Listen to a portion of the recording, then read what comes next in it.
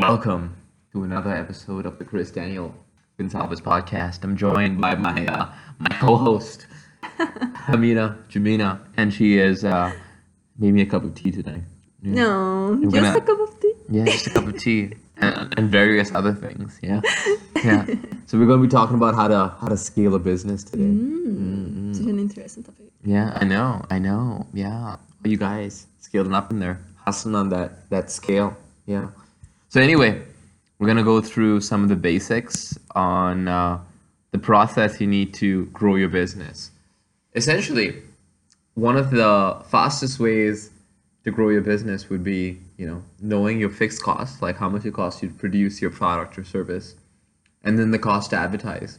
Plus, all the fees associated with that. Like you could have like a credit card fee, a processing fee of Amazon where they take 30%, or Etsy where they take 10%, or Walmart where they take 10%, depending on the platform that you sell on. So factoring all of that, say your product cost $3 to make, and you sell it for 20, and maybe Amazon keeps 35%, which is $7. So you have $10 to play with over there, right? Obviously, you want some profit, so maybe you'll be willing to spend $5 per purchase on Amazon. Maybe Amazon's too expensive, and you have to find another way, right? It's the same thing with the Facebook ad or a Google ad, or if you're advertising on platforms like Bing or Reddit.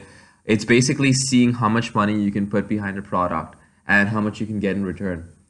So that's the name of the game, and it's basically a calculation known as ROAS, which is return on ad spend. How much money you're putting in versus how much money you're getting back out of it. A healthy ROAS is something usually above 3, right? You're putting in $1 and you're getting 3 in return. When it gets to that 2 mark, it starts to get a bit scary for most businesses.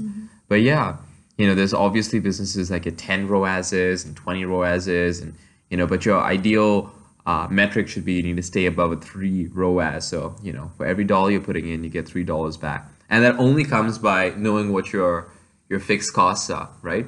If you don't know what your fixed costs are, you can't scale because you don't know how much you're going to be able to afford to spend in order to grow your business, right? And if you're taking a loss to scale your business, then you don't have a lot of investors that are willing to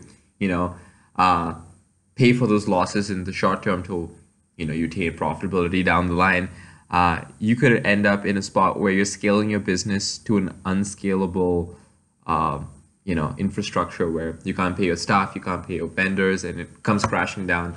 I was talking to this guy who grew his business too quickly, and he hired too many staff, and he scaled way too quick to the point where he had like 200 employees and ended up imploding. Me and Jamina were talking about that, right? Yeah. What was that thing you were talking about where they taught you in university about hiring certain people to prevent you from doing that? Yeah, so there's only so much, like there's like a ratio of how much responsibility you can take, right? So for example, maybe one person. Yeah, you need to automate a lot of it. You're used to having one company, like one location, one retail, or I don't know, a certain amount of product online, right?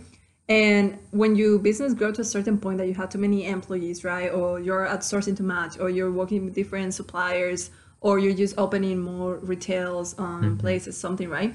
It gets to a point that you just lose control, right? And that's called the quality control, right? That's what many restaurants, like chain restaurants, have issues with. Like the food is just different in the restaurants. The cleaning is different, right? Because it's really hard to hire like managers that have the same mentality and culture, right? So it gets to a point that when you start escalating so much, you need to hire other people. So usually what people do is they bring investors, angels, investors, something that they can guide them into it, because some people, they were good at coming with a business idea, but it gets to a point that they don't know how to handle such a big business, so they just lose control, right? So sometimes it's better to maybe don't own 100% of your company, or having other people taking decisions in the company than just losing the company altogether, right? Yeah.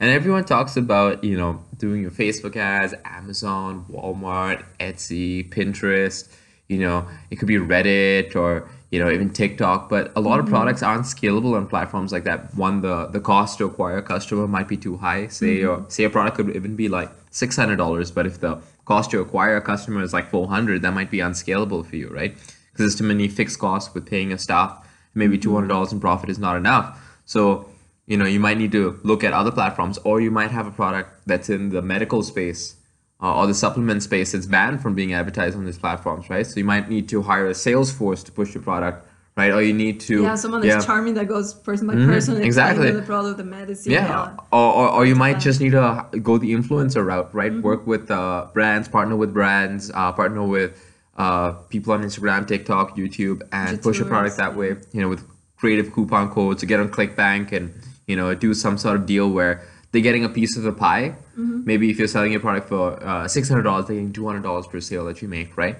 I saw this company. I was buying. They make like some Brazilian chocolates, and so I got them the other day. And I went to the Instagram, and they partner with like they make really fancy looking chocolates. So they partner with this company who makes like flower arrangement, but you know, like those boxes that people like and give it to their girlfriends or something that are like really beautiful. So you open one of the what do you call it, cabinets? Compartments, yeah. Compartments, and then they were the one that will put the chocolates on it, right? So then they appear on this other company, like the flower company, Instagram and website, right?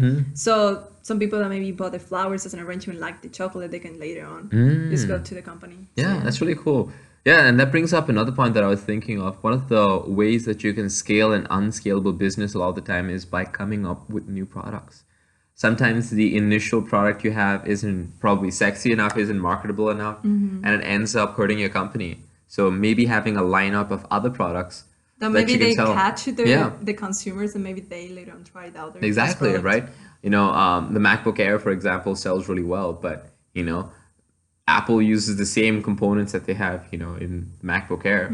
Throws a fan in there, throws a touch bar, and they sell for $200 more in the MacBook Pro lineup, right?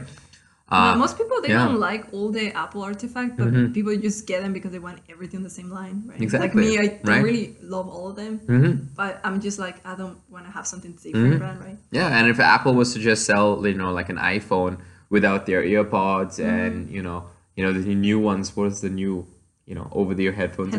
I guess. I don't know what it is. It's like the AirPod Max or something like that. I can't remember what it's called. Their names are very simple. Yeah, so. You know, they have the AirPods Pro, but those are all analogous products that they can sell, you know, alongside the products that make a ton of profit, right? And it's funny, like they don't cost that much to make. Yeah, and Apple got famous with the iPod. I remember more than after the iPhone, right? And then they just discontinued. So yeah, and say you're a supplement brand, for example, and you have a pre-workout that's really good. You already have an audience of people that's interested in supplements. You can, you know, do a multivitamin, right?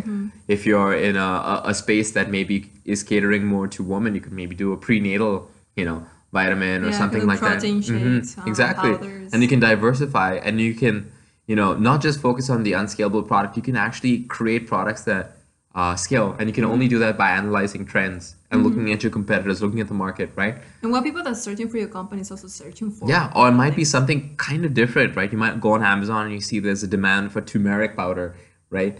And since you're a supplement company, maybe you make a capsule of turmeric. Maybe people don't always have turmeric that they want to incorporate in their foods because it, you know, stains their hands or it creates a strong flavor. Yeah, exactly. So you can create like a new market, right? And it might be slightly different from what you're, you know, doing all the time. But that one product could scale more than your actual initial product, right? So you have to be able to pivot, right? And sometimes you have to understand that you might have a product that's unscalable. Say you go through all these tests, you do the Facebook test, you do the Google test, you do the influencer test, and you find yourself with a product that's unscalable, right? You might want to diversify in a new business line that can sell to the existing business model. So I basically work for a company that pivoted during the pandemic from their original business to a new business that actually brought in more revenue than their initial business, right? And by a factor of 6 times the revenue, right? By just changing the business model to the same audience because they already had a warm audience and client base over years, right? So you got to think of it that way.